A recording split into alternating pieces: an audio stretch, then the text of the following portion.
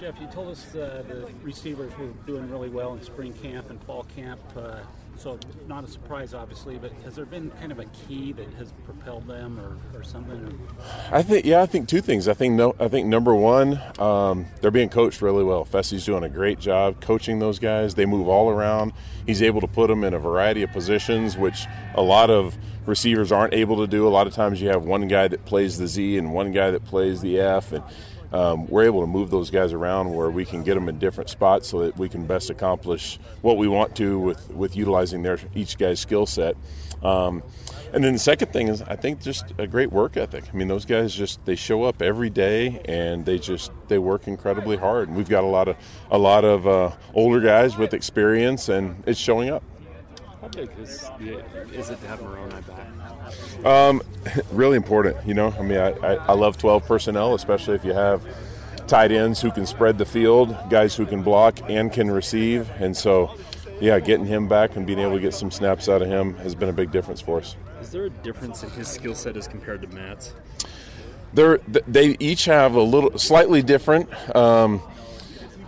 skill sets, but very similar. I mean, they're both similar guys in that they have large frames, big catching radiuses, and so we can do similar things with both of them. So when one of them is in the game and the other's not, it doesn't have to change what we're doing at all.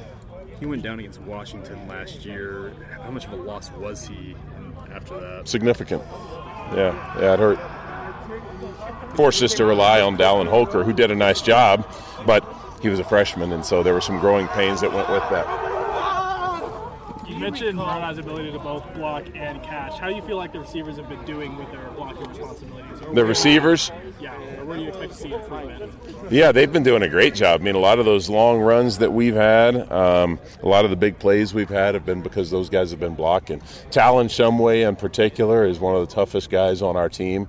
We ask him to do a lot of dirty work, come in the box and crack a linebacker, and we put him in position where he's got to do a lot of things that a lot of tight ends have to do at times, and he's more than willing to do it and certainly capable.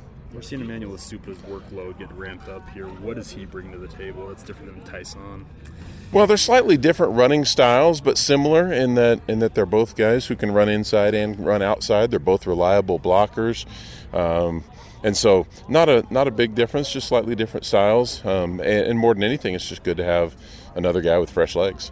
Do you recall when the RPO, the term RPO, kind of entered the vernacular of college football, or maybe even entered playbooks? Or has it always been there? That's a good question. Well, the first types of RPOs that I remember seeing were bubbles. Just a lot of people called it a bubble screen. Where you had a slot receiver who's arcing away from the line of scrimmage, and that's been going on for a while, and a lot of that would accompany either a linebacker that was cheating to the box or blitz, and so it was an answer for the quarterback when you didn't have enough guys to block the blitz, and so it started there, and then it became more what some people call smokes or spots or smoke, a bullet, anything where a guy's just standing out there and you're throwing to a guy at that spot.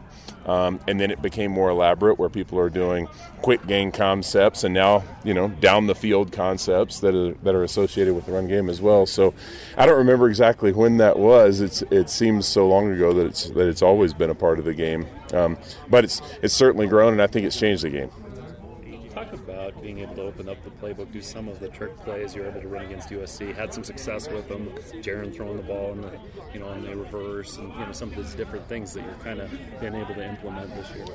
Well, first I got to credit the offensive staff because those certainly aren't mainly my ideas. Most, if not all, are someone else's ideas. And as I've said the whole time since I've been here, that this is not even mainly mine. This is a collective effort, and we've got a lot of great minds in the room. And so sometimes Fessy might come up with something, Eric might come up with something, Bucky last year was A-Rod's play, and so every week there are different things that come up. The fake reverse that we ran with Tyson, that was Kalani's idea, and so there are a lot of different things that come across my plate, and the easy thing for me is I can just sometimes choose them and then I get to call them.